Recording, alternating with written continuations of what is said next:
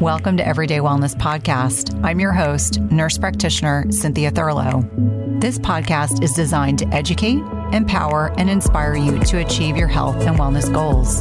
My goal and intent is to provide you with the best content and conversations from leaders in the health and wellness industry each week and impact over 1 million lives.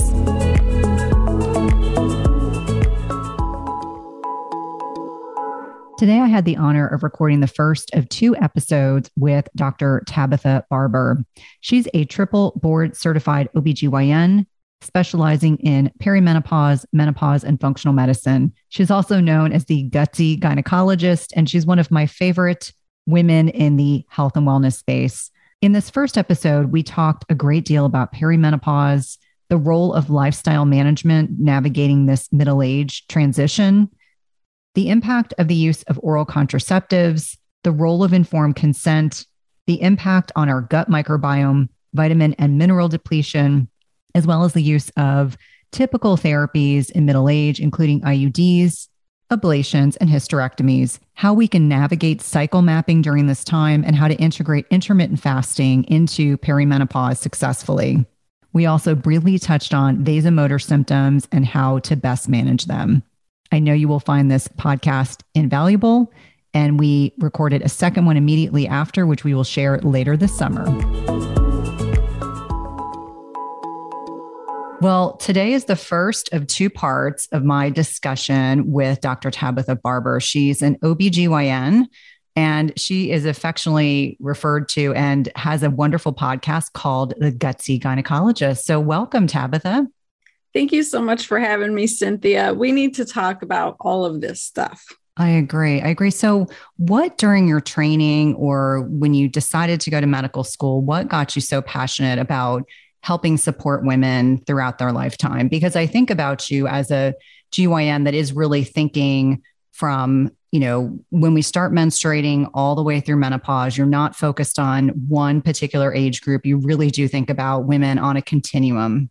Yeah. Oh my gosh. So I was going to be a rock star when I grew up. I thought I was going to marry Tommy Lee from Motley Crue. And I had the craziest idea of how life was going to play out. I had no interest in school or any of that, but I got pregnant in 11th grade and that shifted my entire life. And I realized now that was, God's plan for me. But what I had a traumatic experience. I was on Medicaid and food stamps, and I was treated like a second-class citizen. I had a doctor assigned to me who was nearing retirement. It was some family practice doctor who did not want to take Medicaid, but it was required. So I was one of those patients, and nothing was explained to me. Things were done to me that I, many years later said, oh my God, what the heck? And that experience changed me. It opened my eyes to the fact that women don't have a voice and a choice in their health, and that we need advocates. We need people in those roles as physicians and nurses and administrators to actually think about those women and stick up for them and do what's right for them. So that really shifted me, and I ended up going back to get my GED. I went to a community college. I figured out how to get good grades. It's amazing what you do when you try. And I went to medical school. That was my sole purpose, was I was going to be a women's health physician. I didn't know even what that looked like. I came from a small town. We didn't even have gynecologists. So it all evolved, but I knew my purpose the whole way through. And here I am out in practice. I do all this hard work for 10, 15 years or whatever. And I finally become a physician, and it's such an amazing feat. But then I'm stuck in this broken system, and I'm cranking patients out, like it's a factory every 15 to 20 minutes, and no one's really getting better. My saving grace was delivering babies was an amazing experience, and women were so grateful. And I got so much praise for that. And I love seeing the babies out and about around town.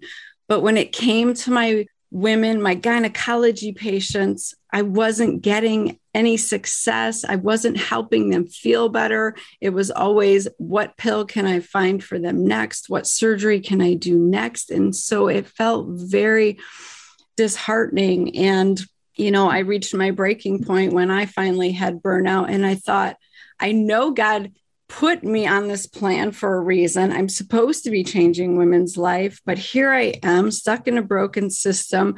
There's something missing. And what was missing was health and wellness. Like, I was focused on ill and disease and just looking at life the wrong way and not helping my patients. And so I had to make real big, scary, brave shifts in my life. And now I actually help women feel better, and they heal themselves, and it's transformational, and they get their life back and all of these amazing things. And that's why I became a doctor, So I heard Sachin Patel the other day saying something like, the medical system doesn't see you until you're sick, until you have a diagnosis and you are needing them. And then you get stuck there and you never get well again. So I want to help women not get to that point, or if they are at that point, get out of it. Like, I'm not in the business of keeping you feeling crappy. And so what I've come to understand is, like, we have these women who are done having children and there's no help for them. They're aged like 35 to 45 and up, and they're seeking answers and their doctors just don't have any. So let's talk about that today. Like, why don't doctors have those answers, right? Well, I think it's so important. And I have to really credit your life's journey as what has pivoted you to, really become this tremendous women's advocate. I always talk about the path less traveled, and certainly you've had an incredible path. And I'm so, so grateful that not only that we are friends and we are clinicians, but that you are one of many that are speaking out on behalf of middle-aged women, because I am the first person to say very transparently that when I hit the wall of perimenopause, which I did, I was not anticipating the changes that I was going to be experiencing. And just by pure happenstance, on the day that I was seeing my annual GYN and we had a good working relationship, I just happened to have my menstrual cycle started that day. And I'd been telling her my period was very heavy. And her first response wasn't, let's look at some other things. It was, let's fix this problem. We'll put you on oral contraceptives. We'll give you an IUD. If you don't want that, an ablation, or, best case scenario, we just take your uterus out. Yes. And I was like, time out. This is not an option. And I think for so many women, like, my mom never talked to me about these changes. My grandmother didn't. My girlfriends haven't. I've actually been the one that has encouraged them to talk about it. I said, I think there's so much shame in the aging process, and we need to give ourselves compassion, and we need to find the right providers to work with, because we are out there.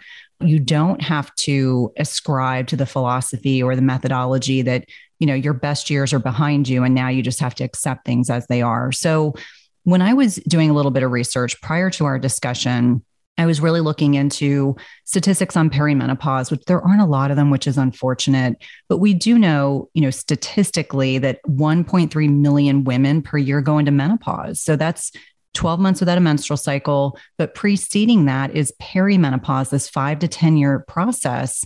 And what's interesting to me is that a lot of us, it's almost like we fall off a cliff. We don't realize that our ovaries are starting to produce less progesterone, which impacts our sleep quality. And if we're prone to anxiety or depression, that we then, evolve into having this relative estrogen dominance where we get these crazy heavy periods. I used to pray I would not start my cycle in the hospital because there was not enough equipment, supplies, / et cetera. Even the nurses, they would know. I would look this panicked look. I was like, oh my goodness. So on a lot of levels, I think let's start the conversation. Let's talk about what's happening physiologically to our bodies as we are, getting beyond the years. We're at peak fertility. What are the things that are changing in our bodies? And, really focusing in on what are ways that we can test? Like, this is the question I get asked a lot, which I know we'll touch on, but how do I know? Like, how do I know this is happening? What are the things I need to be asking my GYN or my midwife or my NP or PA, whomever you see? What are the things I need to do to prepare for this time period? Oh my gosh. Yeah, we have a lot to unpack. So your situation was pretty typical. You went to the doctor, you have the symptom of the heavy period or the estrogen dominance, and they want to fix it for you. That's how we are trained. And, here's a kicker, which a lot of women are shocked by. Gynecologists are actually surgeons. They are not hormone experts. I came out of residency barely understanding menopause. You know, I was taught perimenopause was this 3 to 5 year scenario of hot flashes, night sweats, mood swings. You put them on estrogen and they're good to go. That is literally what I learned. And that was 20 years ago. And then the Women's Health Initiative study came out and scared the bejesus out of everybody. And everybody got taken off their hormones and were told, just deal with it. So now, fast forward 20 years later, we're seeing perimenopause symptoms starting 10 or 15 years before you stop having that period altogether. And so we really need to look at that and go, why? The reasons are we are living crazy stressed out lives that we never have in any time in previous history as women. We are trying to do it all, be it all, have it all. You know, we're trying to look good and stay in shape and run businesses or have successful jobs and start our families and run our families. And we're starting our families later. And all of that chronic cortisol production to manage all of that really causes an imbalance in our sex hormones. So that is number one. Number two is that we don't love on our liver. We abuse our liver. We drink alcohol on a regular basis now, like we never have as women in the past, you know, especially the past couple of years, you know, we have been going to grab that glass of wine to handle those stressors or to handle that pandemic stress and anxiety. And when you're drinking alcohol every night and then you're taking Benadryl to help you sleep or Ambien and Ativan and all of these drugs, it's really stressful on the liver. And then there's the impact of our food. Our food is pretty much garbage in this society. I hate to say it, but I call it Frankenfood. It's not real food if you're eating out of boxes and bags. And so that's really hard on our liver as well. And then the other piece of it is that, you know, our gut microbiome. This is where I'm really passionate about. Gynecologists do not understand the association of gut health and gyn health. So your microbiome actually helps determine if you get rid of those used up estrogens and hormones, or if you recirculate them and reabsorb them. So your scenario of, my periods are getting a little heavier, that was a sign from your body that you were getting too much estrogen. And so that can happen from chronic cortisol production, depleting your progesterone. It can happen from your liver not metabolizing your estrogens properly. It can happen because you're constipated and not pooping regularly, or you have the wrong bacteria living in your gut, causing you to reabsorb those estrogens. And none of that is evaluated by conventional gynecologists. It's very much a Band-Aid approach. Let's get rid of that heavy period. So what I finally found after, you know, practicing forever and seeing these patients just having this recurring scenario is that you get rid of that symptom. I did a lot of hysterectomies and a lot of ablations and a lot of IUDs. A few years later, they would get diagnosed with breast cancer. And I stopped and I said, why? You know, and the problem is we didn't fix the hormone imbalance. So the estrogen continued to dominate. The progesterone continued to be low and not be balancing and protecting that estrogen. And you continue to not metabolize your estrogens effectively in the liver. And so that is a scenario that I see all too commonly. And I want conventional gynecologists to acknowledge this problem because they're actually contributing to it by covering up your symptoms, because it makes it easier to ignore this hormone imbalance. Mighty Maca is a superfood drink mix full of 30 plus natural ingredients, and it was formulated by Dr. Anna Cabeca during her healing journey. Mighty Maca Plus ingredients, which include nourishing ingredients like organic maca powder, turmeric, quercetin, broccoli, parsley, trans resveratrol, pomegranate extract, and more, were carefully selected for immune support, to sustain energy, provide mental clarity, and improve recovery. It also tastes delicious. It supports healthy detoxification and alkalinity in the body, balances hormones, fights free radicals, and neutralizes lactic acid, all while increasing your energy and vitality. It helps improve your digestion and reignites your libido. It's a powerful superfood drink mix that needs to be part of your daily routine. And Dr. Anna is offering my listeners 10% off your first purchase by using the link dranna.com/Cynthia. That's 10% off your first purchase by using the link dranna.com/Cynthia. It's delicious and nutritious. At some point, we've all been sold a big fat lie. It's called the protein misconception. So starting in the 1980s, we all believed that more protein equated to more muscle growth. And I'm here to tell you it's a big misconception. This has a great deal to do that our body can only absorb protein that's broken down into smaller building blocks called amino acids. It doesn't matter if you're consuming 30 grams of protein or 300 grams of protein. If you don't have a sufficient supply of enzymes to digest the protein, your muscles will ultimately be unable to use these as vital building blocks. That's why it's crucial you take a high quality digestive enzyme. The one I trust and use myself is called Masszymes by Bioptimizers. Masszymes is a full spectrum enzyme formula with more protease than any other commercially available product, with 5 different forms of protease. Plus, it contains all the other key enzymes you need for optimal digestion. If you're experiencing bloating, gas, or digestive distress, a contributing factor can be that your body is no longer producing as much digestive enzymes. And you can try Masszymes today, risk-free. They have a 365-day full money-back guarantee and is the gold standard in the industry. Go to bioptimizers.com/Cynthia. That's bioptimizers.com/Cynthia and use promo code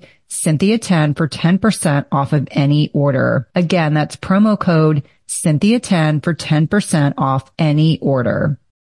I couldn't agree more. One of my best friends from high school, who is 51, is still on oral contraceptives. And I actually had a conversation with her and I said, we don't even know if you're in menopause, because technically the average age of menopause here in the United States is 51. And, she liked the convenience. I totally get it. There's no judgment, but we don't know where she is. And she said, what would I even do? Like, what are the tests I need to ask for? What are the things I need to do? And so we kind of dove down this rabbit hole of trying to look like, what's the research say? And it's kind of it's a total, pardon me, shit show. There's not enough research. When I wrote my book, I talked about these 5 phases of perimenopause, and it was like, that required a lot of effort to find this one study talking about the phases, like what happens in the beginning, what happens towards the end. And I agree with you that we are band-aiding so many of these symptoms instead of addressing the root cause. And to touch on the estrogen piece, you can be having bowel movements every day and still not be excreting your estrogen properly. And I say this from personal experience that, I've done a couple Dutch, and people are pretty familiar with that test because they listen to the podcast. And, I did it before I went on hormone replacement therapy. I did it when I was about 4 months in. And what was interesting to me was that clearly I was on not the right types of hormone replacement therapy, because all of a sudden I went from excreting my estrogen properly to not. And so a lot of it was determined by the products we were using, and I'm off of them now, and my estrogen metabolism is better. But because I was having a bowel movement every day, I assumed, oh, I'm getting rid of the excess estrogen. No, I wasn't. And so I think if anyone's listening and says, well, I don't get constipated, so I must be fine. No, that's not the case. So what are some of the tests that you like to use in your work with women right now that you feel like are beneficial for the perimenopausal woman? And especially those, like, I get DMs, I'm sure you get them too. How do I know where I am if I have an IUD? How do I know where I am if I have an ablation? How do I know if I've had my uterus out, but I still have my ovaries? I don't even know how to ask, really respond thoughtfully to those questions. And I'm sure you have some ideas, but I know that I get those questions almost every day. I absolutely love that your listeners are asking these questions, because that is key. We finally need to start speaking up for ourselves. I would love to go back quickly and just talk about your friend, the birth control on the birth control pill. Oh my goodness. So the problem with the birth control pill, there's multiple problems, but we're on them for decades. And, I'm an advocate of the birth control pill. That's how I didn't have another baby and made it through medical school, right? Let me put that disclaimer in there. You should use it if you need it for birth control. It's a good option, but you should have informed consent when you go on that birth control pill. You should know and be told that it is shutting down your own hormone production, your HPO axis. So your brain and ovaries are not talking to each other. Your ovaries are no longer responding to things. They're kind of put in a sleep mode. That is why you don't get pregnant, because you don't ovulate. It also causes leaky gut, and it causes you to no longer absorb your vitamins and minerals effectively. So I see a lot of B vitamin depletion and protein depletion and all of these things. And B vitamins are actually needed to metabolize estrogens appropriately. So the other thing is it shifts your gut microbiome. So you have different bacteria living in your gut. And you mentioned you're pooping every day.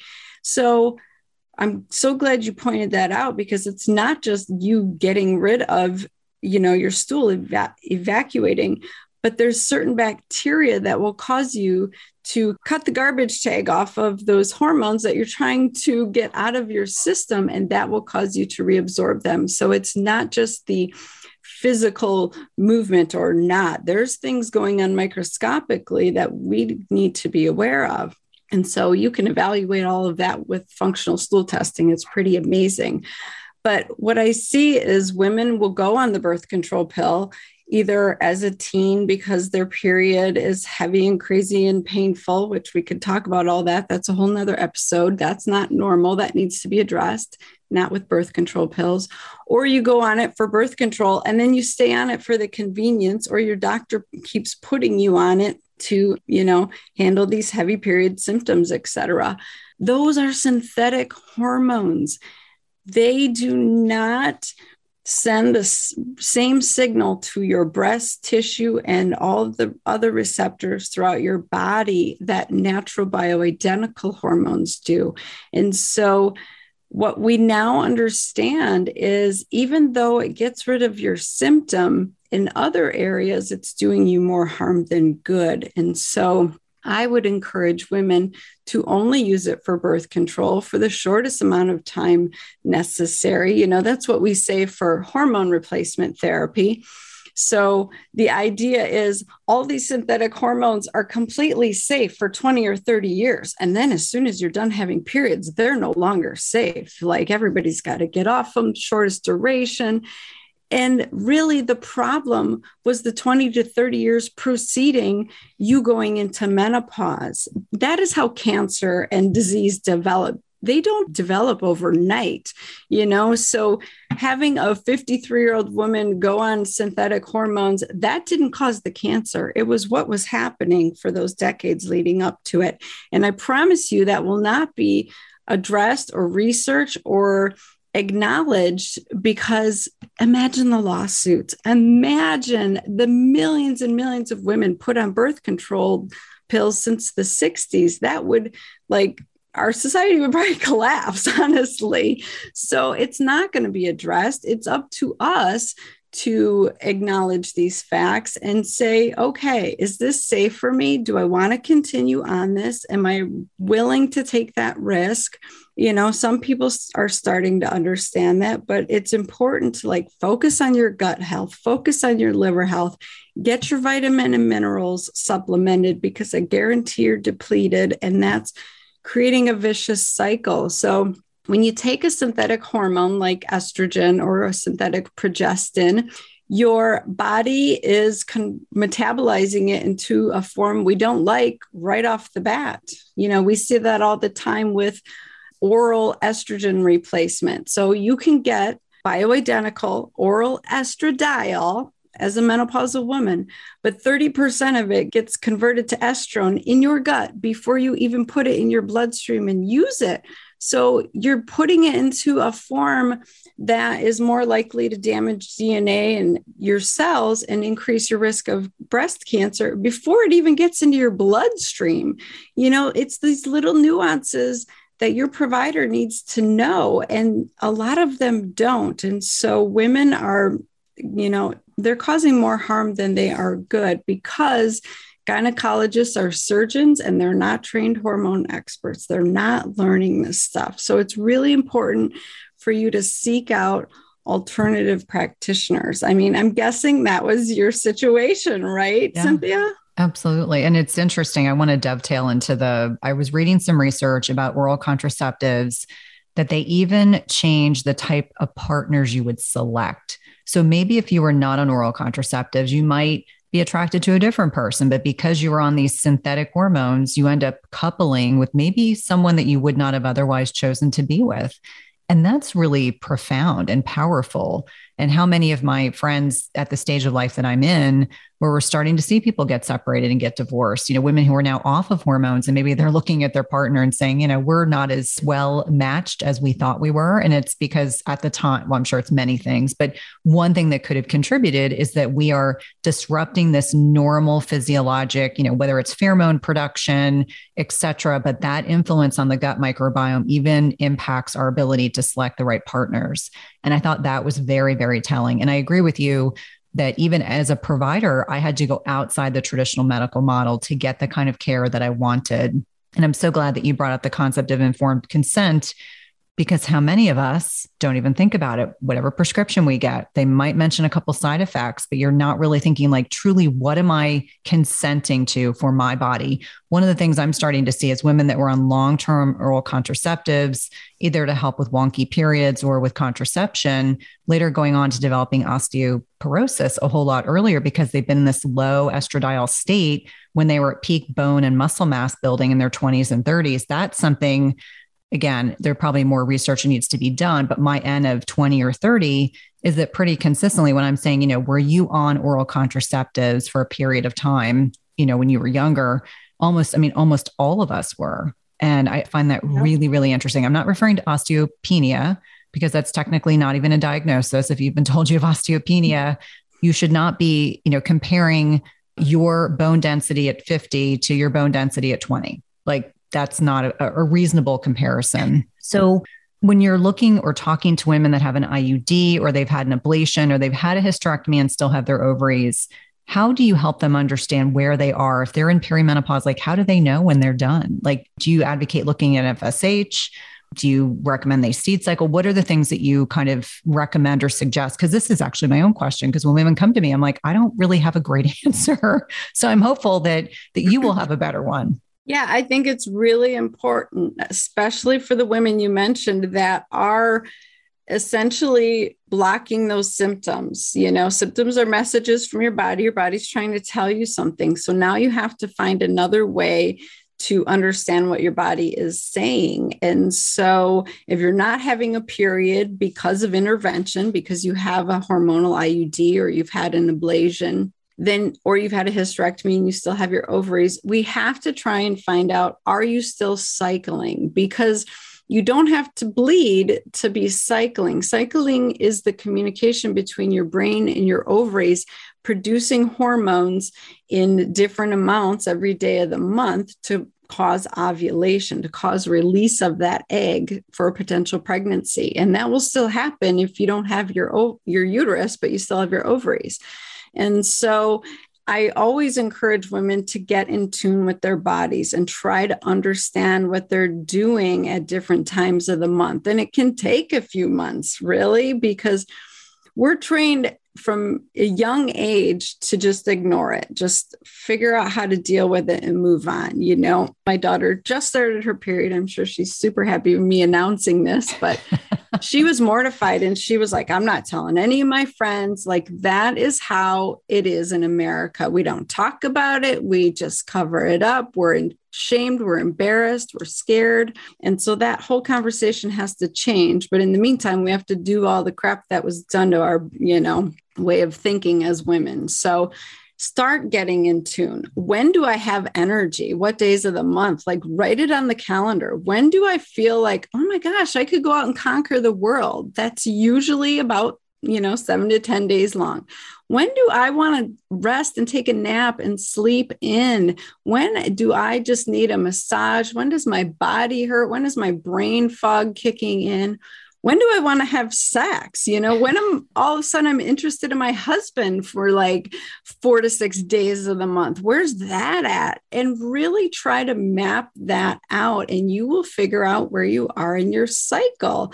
So the other piece of it is you can do ovulation predictor kits to see when are you ovulating. And that's another piece of the puzzle. Or to take your temperature. You have to take it like before you even step out of your bed in the morning, like right away, because your temperature will go up 0.5 to 1 degree when you ovulate.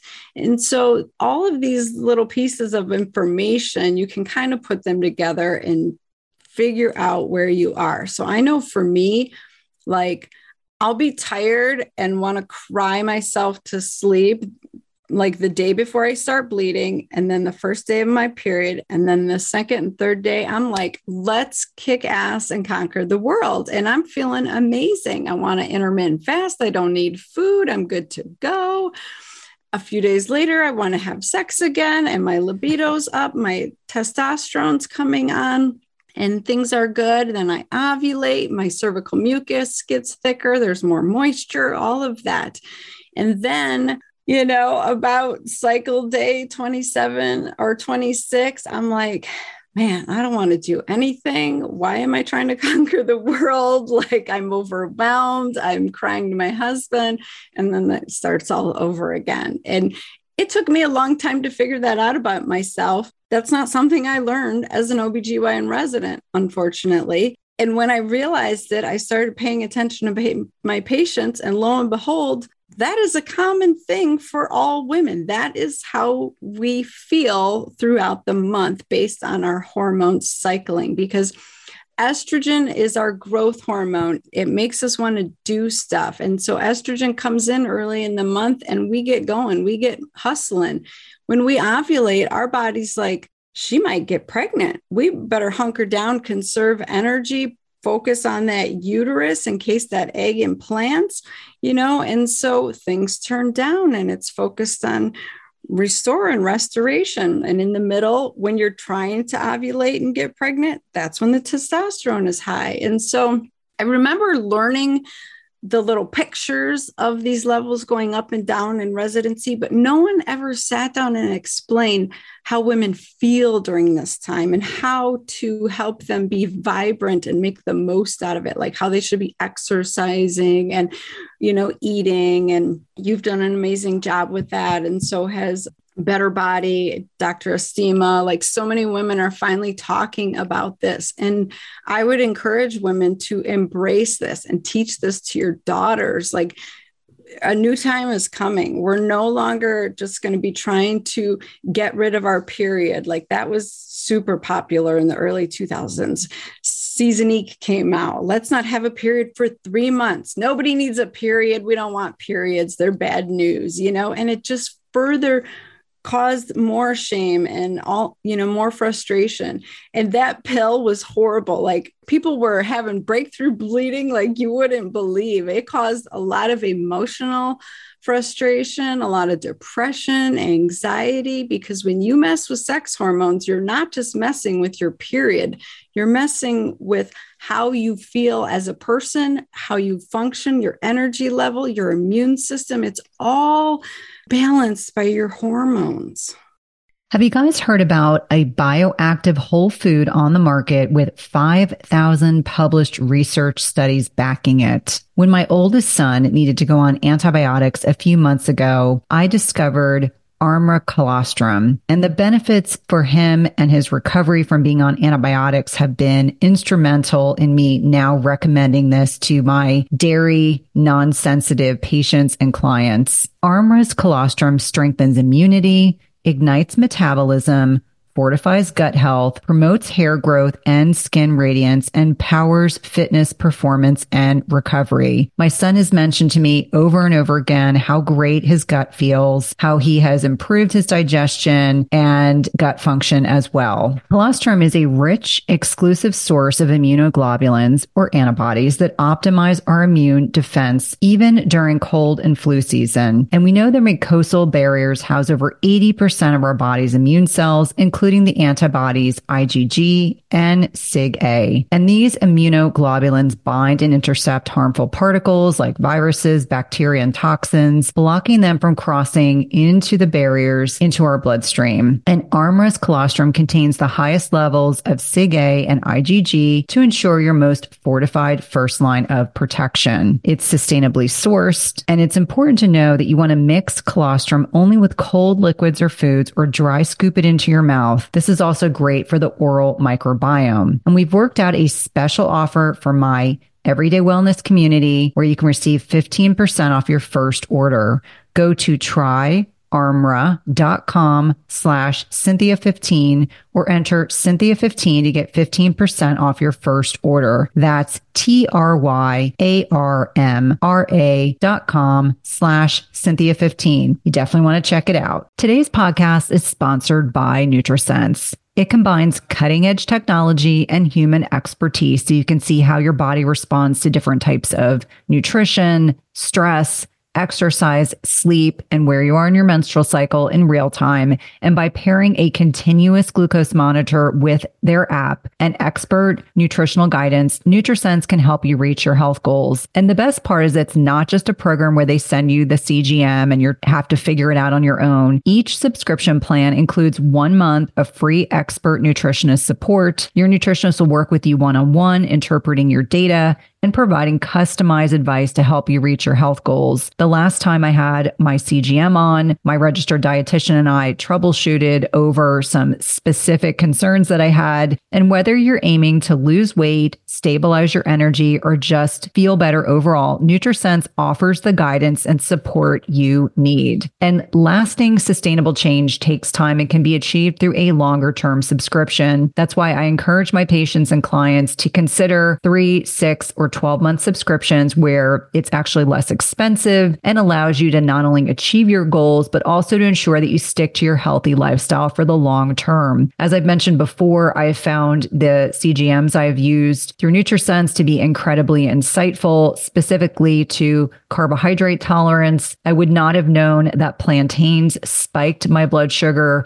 without this information. It's also been hugely helpful for tailoring to workouts and sleep quality. And so for me, even though I am metabolically healthy, I find the insights to be particularly helpful to tailor my lifestyle changes to my blood sugar. Visit nutrisense.io/EWP and use the code EWP for $30 off plus 1 month of free nutritionist support. Be sure to let them know you're a listener of the Everyday Wellness podcast when they ask you how you heard about them. This is one of my favorite ways to take care of my health and one of my top recommendations for all of my patients and clients.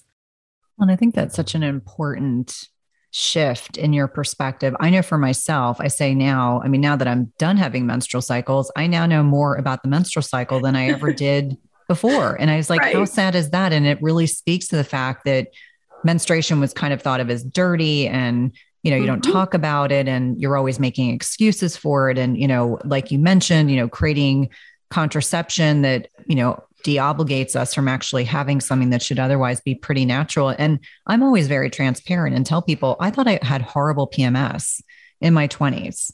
I didn't have terrible PMS. I had bad PMS, I put it in quotes because I wasn't really having a menstrual cycle in between packs of pills, but I had awful PMS symptoms. And I didn't know that that wasn't normal for me until I went off the pill when my husband and I got married. And all of a sudden I was like, I actually don't have PMS, but it's because of these synthetic hormones, disconnecting parts of my brain to my organs that's not, functioning and optimally working. Do you suspect that one of the reasons why we don't talk about energy and sex drive and cravings with our patients is that it's harder to measure? Do you think that has something to do with it? Because when I think about why hasn't the research really been done in this area, at least that I'm aware of, Is it because it's considered to be a tougher, variable to plan for? Like, I know I actually did a presentation last week in Salt Lake, and I was talking about, I forget, it was from like 1973 to 1993. Women were not allowed to be in any phase 1 clinical trials. And that has started to shift. And yes, that was over 30 years ago, but it shows you that there's not enough research being done on women because there's concerns that our menstrual cycle is too complicated. It's a variable they don't want to account for. And my hope is, that our generation of women is going to ensure that, my nieces and your daughter and all these other young people, that they're going to age and mature very differently than we did, with more information and more awareness and greater empowerment. Yeah, without a doubt. I mean, you hit on some important points, and I want women to understand that the majority of studies that are done on women are done by drug companies in an effort to get rid of those symptoms for you. It's like, does this drug work for this symptom? That is what they're studying. They are not studying how can we get your body to be in homeostasis and function on its own. Those studies aren't being done because no one makes money off of you being healthy and not requiring medications and surgeries. Everything is very much focused on, did this surgery work for endometriosis? Did this pill work for, your bleeding? So I want women to understand, like, your doctor focuses on evidence-based medicine and makes all their decisions on evidence-based medicine. And the evidence is not there for women because the system is broken. So it very much frustrates me when my colleagues say what you're doing is not evidence-based. That is because it's never going to be studied until we shift how we view healthcare. I put those in quotes in our system. So you mentioned, like, it is hard to measure libido and things like that. But the bigger issue that I find is that you don't have time to talk to your doctor about that. I got penalized for taking time with my patients. I had to sit in meetings every month with like 3 or 4 managers and be told that I'm not seeing enough patients. I'm not doing enough surgery. I'm not making enough money. I'm not doing enough deliveries. I promise you that all of your doctors, that is how it works, unless they're in private practice, which is almost impossible in this day and age. So they're all hospital owned, salaried physicians being told how to treat you. And they are being told, you get 15, 20 minutes, you get 20 minutes if it's an entire annual exam. So you got to crank out the physical and find out how they feel and fix the problem in that 20 minutes. There's no time to talk about, are you moving your body? Are you going through a divorce? Are you having a midlife crisis? Are you eating garbage? Are you sleeping? None of that. And so we never really get to the root cause of the problem, not even to mention deeper issues like mold and Lyme and all those chronic things that don't get addressed, but like basic lifestyle stuff. So I say, don't even be mad at your doctor. They're just as broke as you. They're probably just as unhealthy and just as sick. Physicians and nurses are the most overweight, unhealthy profession there is because they don't have time to take care of themselves. So they can honestly not be an example for you as a patient. I know I was broken. I was living on donuts and coffee and falling asleep at lunch, and yet people were coming to me with their health issues and I was giving bad advice. And so it's so broken. I don't even know where to start. That's why I'm just starting with the women, seek alternative solutions. So what I say is ask why. Why do you want to give me this medication? How long do I need to take this for? If they don't have clear answers for you that sit well in your gut, don't take it. I don't know about you, but using antidepressants for perimenopause, that's the new craze. That is recommended by the American College of OBGYNs, by the North American Menopause Society, which, I'm all board certified through these places. That is the standard of care. If I have a woman complaining of hot flashes and night sweats, I'm supposed to start her on Lexapro, first line. That is what I'm supposed to do. And you know what that causes? More weight gain, more self-esteem issues, not wanting to be intimate with their husband. So then they spiral and feel 10 times worse. And then they can't get off the medication because it's impossible. It's so addictive. You have disequilibrium, or you feel like you've had, alcohol to drink. You get all of these side effects. So, just examples like that just infuriate me. And I just want to say, like, enough is enough. Stop with this pill for an ill. It's really harming women. Well, and I think it's so important because you're being so transparent about your lack of ability to provide the kind of care that your patients deserve. I felt very similarly. I think most people know I worked in cardiology, and I used to call it the question that I would get asked as I was walking out the door. Now, the nurse practitioner service in my practice, if I was in hospital, I was managing all the patients. If I was in clinic, I was seeing hospital follow-ups, and usually the sickest of the sick people, because the docs didn't want to see them. They were like, go talk to the NP. And I loved my patients, but the handle on the door question always centered around sex. They wanted to ask me the questions because they weren't comfortable enough asking the cardiologist, which was generally a male. And I used to say to my husband, kind of humorously, I would say the people that had enough courage to ask about their sex lives were never the people I would have assumed were having sex. So it just goes to show you they were the ones that were courageous enough to have that discussion. And so I would always sit back down and have that discussion, because I kept thinking, if they're asking me in the cardiology office, it speaks volumes because someone else isn't asking that question or answering that question for them. So I think that's absolutely critical. What's interesting, and I know we're going to talk about this in our episode that's upcoming, when we're talking about vasomotor symptoms. So those symptoms that women get where they feel like maybe they're burning from the inside out, they're having hot flashes. If you really look at the research, it's not a depression issue. It's generally a blood sugar dysregulation issue.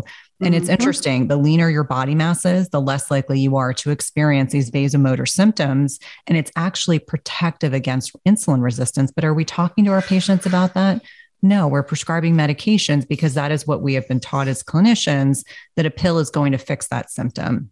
And obviously, goodness, I mean, I can't tell you. Well, I was just going to say, to add to that problem, insurance companies will not cover labs to be drawn if you don't have a diagnosis. So it's very common for your doctor to never check your hemoglobin A1C or your fasting insulin or any of these really important markers, because they're discouraged from doing so. They need a diagnosis, a reason for that reimbursement, or they get in trouble. They get letters from the insurance company. So there are well-meaning gynecologists out there who finally are understanding, or, had their eyes opened like I did, but they're still trying to work within the broken system. And you can't, you really just can't. So don't even be mad at them. Don't even try to fight it and get angry, because if they say no, they can't do it. It's either because they're afraid of getting in trouble from their administrator or the insurance company, or they don't know how to interpret the results. That's my other key point I want women to understand is, as a physician, I was trained how to evaluate and treat disease. I was trained to look for disease. So when I ordered a hemoglobin A1C, if it was less than 7, I was happy as a clam. I was like, you're good to go. We'll see you next year. When in reality, you are sick. 5.7 is pre-diabetes. Yet we say, yeah, you better work on your diet. We'll see you next year. Do we talk about the diet? No. Do we change anything? Do we send them to a nutritionist? Maybe if you're lucky and you have really good insurance and you're going to go see a dietitian who recommends the American Diabetes Association diet, which is garbage. I'm just going to be honest right now. You're still not going to, get any help. So it's really important to listen to podcasts like this and hear the truth, because our system is broken. Absolutely. Well, Dr. Tabitha, this is the end of our part 1. Let my listeners know how to connect with you, how to listen to your amazing podcast, how to find you on social media. Oh my goodness. Yes. Go listen to the Gutsy Gynecologist show. I talk about all kinds of, things covering women's health. It's not just gynecology, because we are more than our lady parts, right? But follow me on drtabitha.com. It's TABATHA, no I's. I'm on Instagram and TikTok at the Gutsy Gynecologist. So I hope you guys check it out. Absolutely. Thanks to you again for coming on. If you love this podcast episode, please leave a rating and review, subscribe, and tell a friend.